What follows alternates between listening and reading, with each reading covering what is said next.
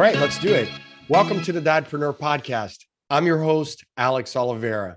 Each and every week, I have the pleasure of talking to business leaders, entrepreneurs, and just people who are doing big things. And my guest today, Limor Bergman, she is absolutely doing big things in the world of business by helping with mentorship. She is a speaker. She is doing so many things for helping businesses be more inclusive, talking about work from home, remotely, like all the things that we all care about. So welcome to the show, Limor. Hi, Alex. It's a pleasure to be here. Wonderful. So tell us about yourself. How did you come to, I know you've been in the tech industry for a long time, but tell me about you early days. Like, what was your first job? Yeah, sure. So I'll start with high school. And the reason I start with that is because I feel like when I went to school, we were classified. We were classified either as someone who is good with science, with STEM, or with humanity, literature, stuff like that.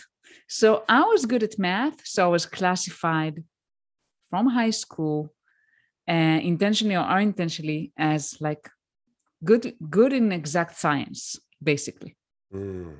Which led me to choose a career in tech. I'm not saying that as a bad thing, but today, looking backwards, I see so many things that I have to give to the world. And that's why I chose to change my career. But kind of want to emphasize that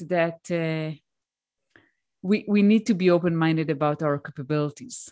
But I love what you're talking about. It hits home very close to me and to a lot of entrepreneurs. As you know, many of us just didn't fit that box. So I have this conversation a lot in this community, people who dropped out of college because they didn't feel like they fit. Maybe they had some learning challenges, and all those things for some of us led to, hey, you don't fit. Actually, we don't even classify you. You are unacceptable. Goodbye. And that's okay, because some of us went on to do bigger things. But I love that you're talking about that, Limor. Such a great way to sort of position the conversation early days, where you're right, they classified, but today the system is still classifying us, right? It is, but I think less than it used to. I see that at least looking at my kids and the high school system. I moved back to Israel after spending 9 years in the US. Okay. And in the US, I see that they have a lot of options and you can choose what you're passionate about, even in middle school and in high school, which is great. Also here, things evolved over time, which I'm happy to see. And you can choose, what interests you. And for me, when I was at high school, I had to choose, like, if I want math, I have to do with physics and chemistry. I couldn't just combine things because, for example, I wanted to study French in high school and I couldn't. It wasn't a possibility. I have to choose. So I think it started there and then led me to a career in tech. Okay. And I studied computer science and accounting in university, and then started actually on the third year, I started already working as a part-time software engineer, and then, continue working at the same company, and then moved on. And I started my career as a software engineer. Wow. What do you think back in those days was the most challenging thing for you? I think I felt very insecure back then, and I was always surrounded by men and felt a lot of time uncomfortable sharing what I don't know. Right. It's hard to get a voice or actually even a seat at the table. But even if you have a seat at the table, sometimes you don't have the voice because it's not as inclusive as we would like it to be, right? Yeah, back then I wasn't even thinking about a seat at the table. I just wanted to learn and grow as a software engineer. And I felt a lot of times uncomfortable even reaching out and asking, because I guess the environment was competitive, ego-driven. Again, not for bad intention. I work with very good people, but it was very muscular and kind of, happened to be that way, right? That and a lot of times I felt insecure and uncomfortable to share, anything that that I don't know, to be vulnerable. I just didn't feel comfortable doing that. And it hurt me, right? Because if you want to learn, you need to be able to open up and share what you don't know. So, if you fast forward to here you are today, obviously doing work in a much different way than you were then.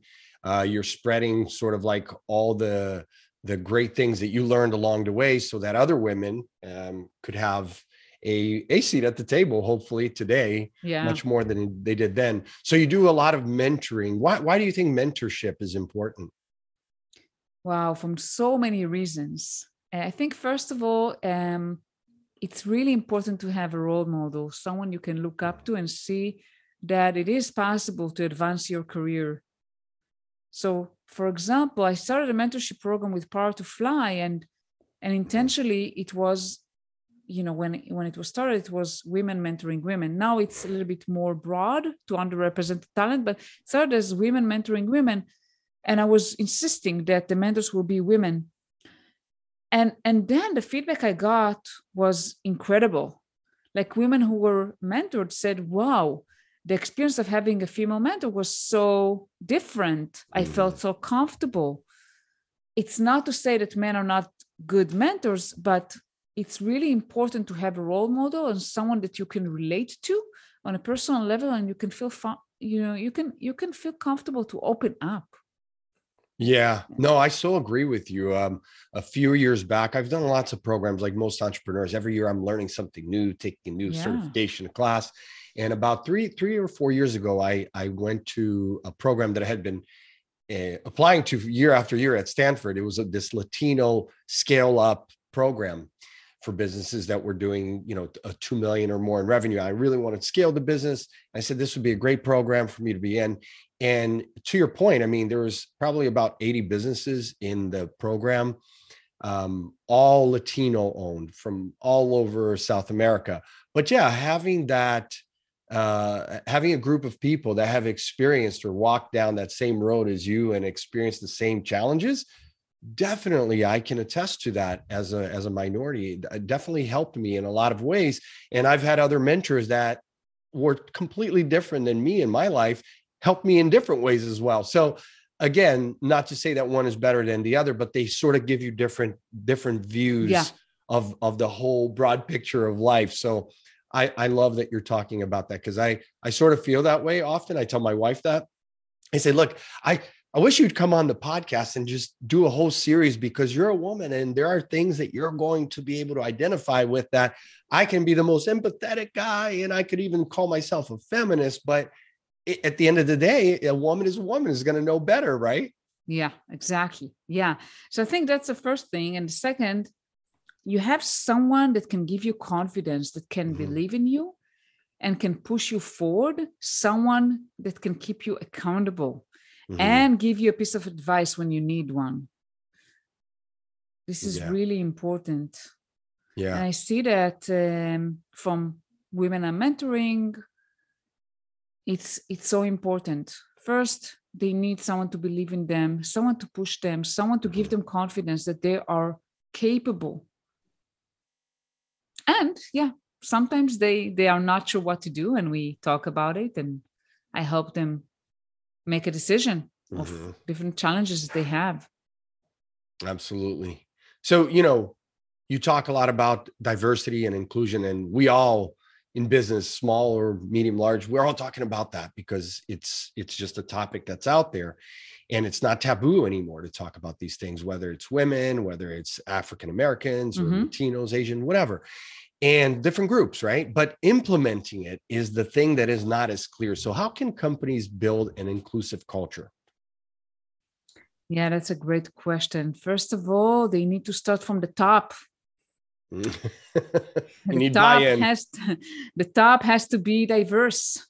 If all the people sitting at the exec table are white men, it's very hard to build an inclusive culture, not because they're bad people, it's because they have a very singular view of things.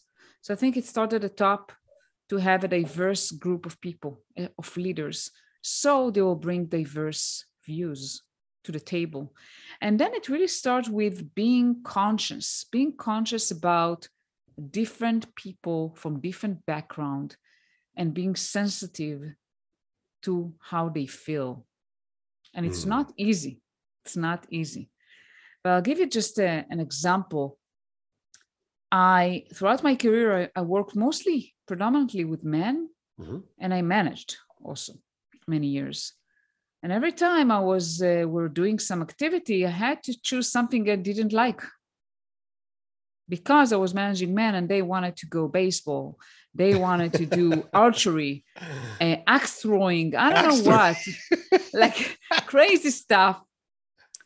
And I did that because, I wanted people to connect and to have fun. Yeah, sure. But I didn't necessarily enjoy that, or, so that's just a simple example. When you organize an activity, you want to make sure everyone feel that they are connected. Everyone can enjoy that. And it's not always easy. It's not always easy. And this is just a simple example, but it could be way more complicated than that. If some people are disabled or whatever, I mean, we're doing one of the activities that was most impactful that I did from one of my teams. We did an offsite in Colorado. Back then I used to live in Colorado, and we did rafting. Oh, nice. And one of the people from my team was a big person. And we have to really think about it right ahead of time. How is this person going to be able to participate? We checked. So think about those things. You need to really be considerate and think about how every person is able to feel like they belong, enjoy, and participate. That's right. No, absolutely. I mean, I think it's the world we live in, by and large part, no matter where you are around the globe, most people want that sort of inclusion, even if you haven't experienced any sort of discrimination, depending on what group you're in.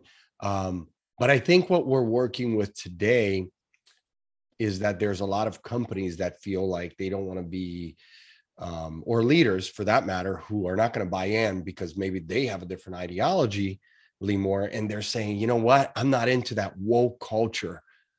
And to me, that's just BS. I mean, that's not what it's about. It's not about woke culture. It's about being inclusive, which is always a good thing, but I know in the circles that I'm in, that's what I hear. Some people saying, like, leaders saying, I'm not going to be Patagonia. I'm not going to be Ben and Jerry's and put Colin Kaepernick on my ice cream. And I'm not going to do that because I'm not in business to be the voice of equality. And I said, why not? Why wouldn't you be? Well, because then we're going to alienate my base. And it's like, are you running for office or are you a company? And I think the best example of that is clearly Disney. Disney embodies that. And I'm not like a huge Disney fan, even though I live right here close to Orlando, but Disney does it in a big way. And when they make a mistake, they own up. Like recently, they made obviously the big mistake to go against the governor of Florida here. And it was a back and forth with the Don't Say Gay bill. But the CEO came out and said, like, look, we were wrong. We should have stood up for the gay community, And so it's just, again, regardless of what your politics or your values and all that is, to me, it's just good business to be inclusive. So everything that you're talking about to me makes so much sense. But if you're a small company and you're worried about that being labeled a woke culture leader, what do you do? Like, what do you tell those people, Limor? I think it starts with the mindset, being open-minded to different voices, different opinions, and being very sensitive and empathetic to different people. And as I said, you need to have really not just talk about it, but do it. And make sure that you put that as a priority to diversify your team. And it's not always easy. It's easier said than done.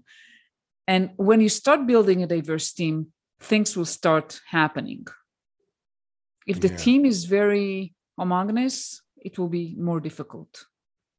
Yeah, I think the the tech industry definitely demonstrates that every day, and probably the biggest way when it comes to, if you compare all the different industries that are out there, tech typically understands that to build a good, if it's a SaaS product, whatever it is, an app, you have to make it as accessible and ubiquitous as you can.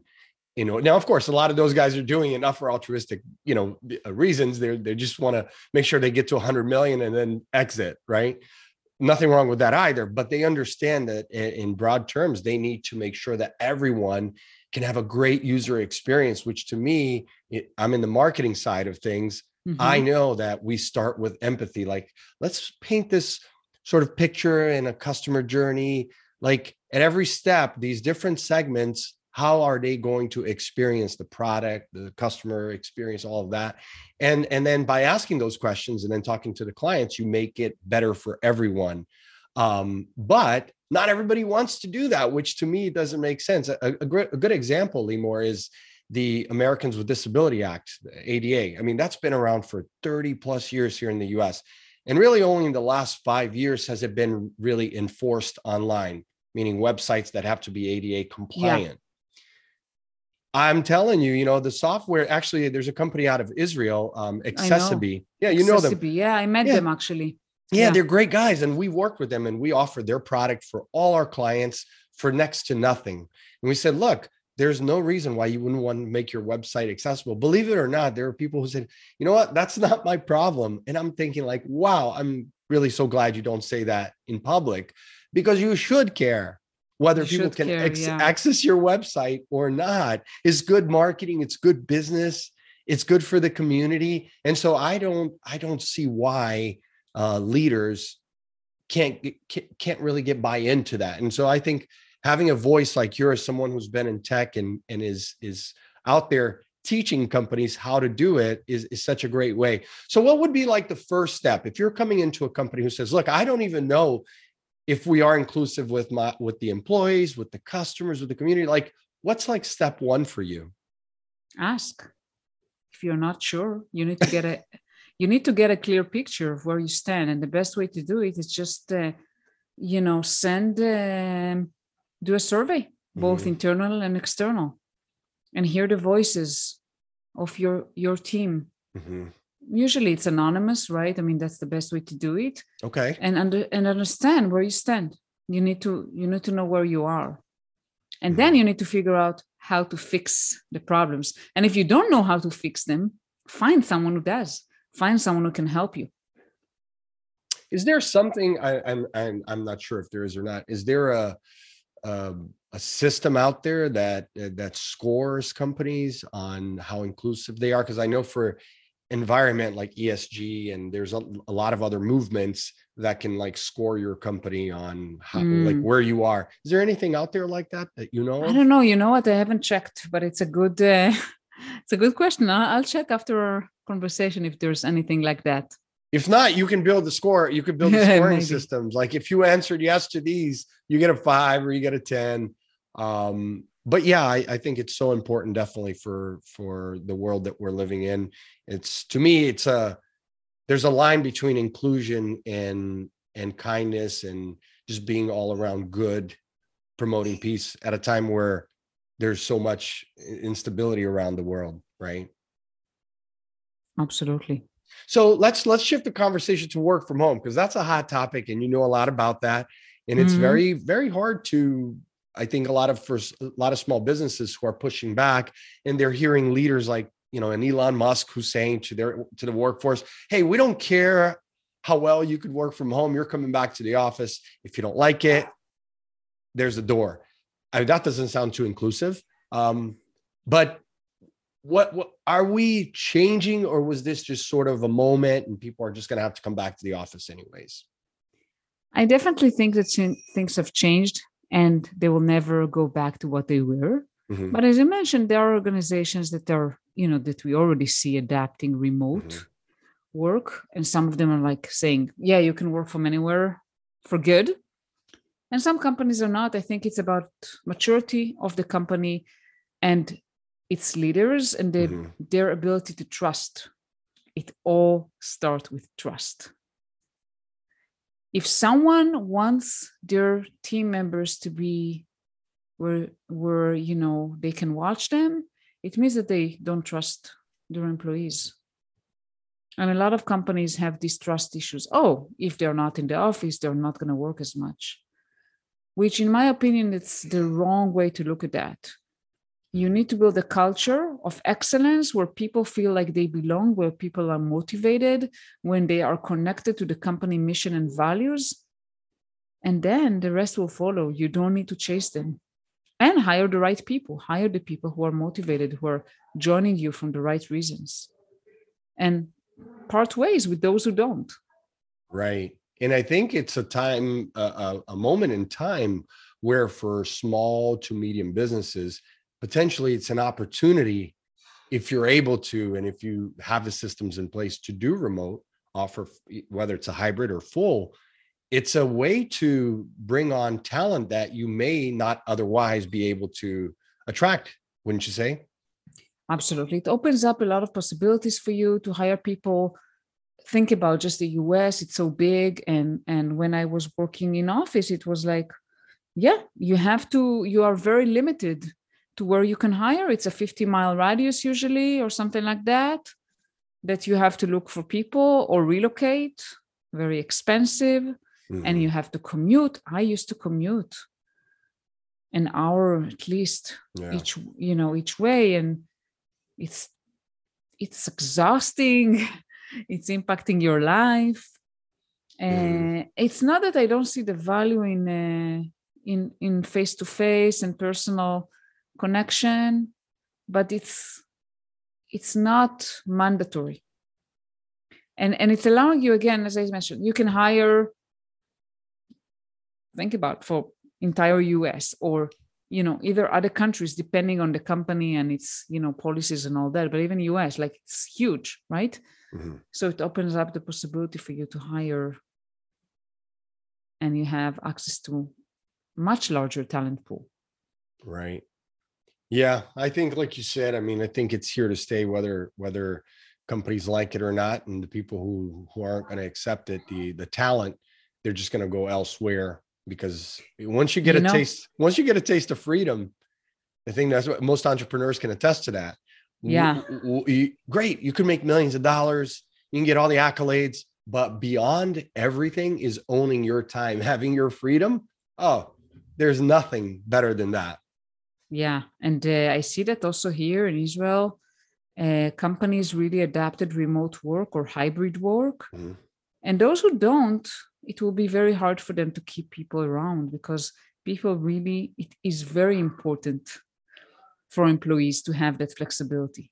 That's one of the top things that people are looking for when they're considering a new job, whether the workplace is flexible and they allow the flexibility of coming to the office or working from home. And it also saves companies a lot of money because they need less office space.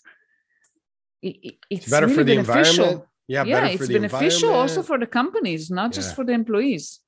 That's right. I saw a funny meme the other day. Was an ad with the price of gasoline in California. It was like $7.50, almost $8 a gallon. And it said, well, we know this is the work from home sort of a posse out there this is their like ad for, to basically destroy going back to the office. This is their marketing tactic, is to just say, like, look, gas is expensive in many places, 200-300% what it was just about a year ago. And it doesn't look like it's going to get better anytime soon. So I almost feel like if you're an employer at this moment in time around the world, I know the gas prices are high. It's kind of, are you going to pay more? Are you going to, give them like money for gas? What are you going to do? Because that's something to consider as well. Yeah, I think it's a combination. As you mentioned, it's the gas prices, it's the commute time, it's the housing prices that went really up everywhere. And people are, I know that a lot of people, when this remote work started, they looked for cheaper places. A lot of people moved out of California to more affordable locations because they could work remote. So it's also allowing people to choose where they want to live. and potentially they can live in a more affordable location or close to their families, where before that they really had to choose where they live according to their work location. That's true. Well, before we wrap up this episode, Limor, I want to ask you a question, which I think you are well positioned to offer us some good advice, especially for the young millennials and Gen Zs who are out there and they're working, they've been out there and they want to get that promotion. There's lots of ways that you can go about a promotion, but what would you say are like your top strategies for going after a promotion? Yeah, definitely. So first of all, know what you want.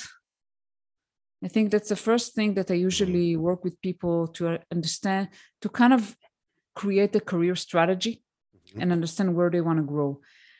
Then the second thing will be to figure out what are the gaps, what are they missing? And they can do that by simply asking, getting feedback, asking their manager, working with the HR business partner, with their peers, getting feedback about their strengths and areas that maybe they're lacking. Mm-hmm. And build a plan with their manager. It's their manager job to support them. Mm. And the last thing I would say, start executing at the next level before you get promoted. Take initiatives. I know that a lot of times saying, oh, I'm not a manager yet, so how can I manage? Well, you don't have to manage. You need to exercise leadership in order to show that you are made of a kind of a leader and you can be a good manager. Solve difficult problems. Help with identifying interpersonal challenges, team collaborations, even things that, you don't have to manage people in order to be a leader. That's just an example. Mm-hmm. So start operating at the next level. Prove that you can do it. Take initiatives.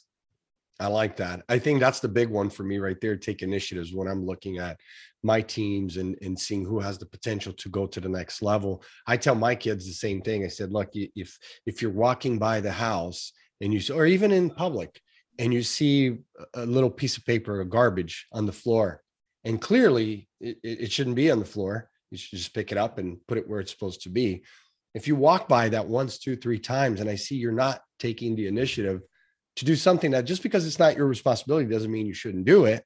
Yeah. And that kind of tells me that you're the kind of person that is just kind of worried about like your day, your path, and that's it. So I agree with you that it doesn't have to be, very, very difficult things. It could be even the smallest things to let that manager know that, like, listen, I mean business, I can solve small and big problems. And then that's the way to have that conversation about promotion, right? Yeah, absolutely.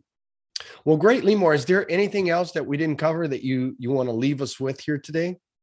Yeah, it was great talking with you today. I want to leave the people with just where I started, that I was classified. Don't classify yourself.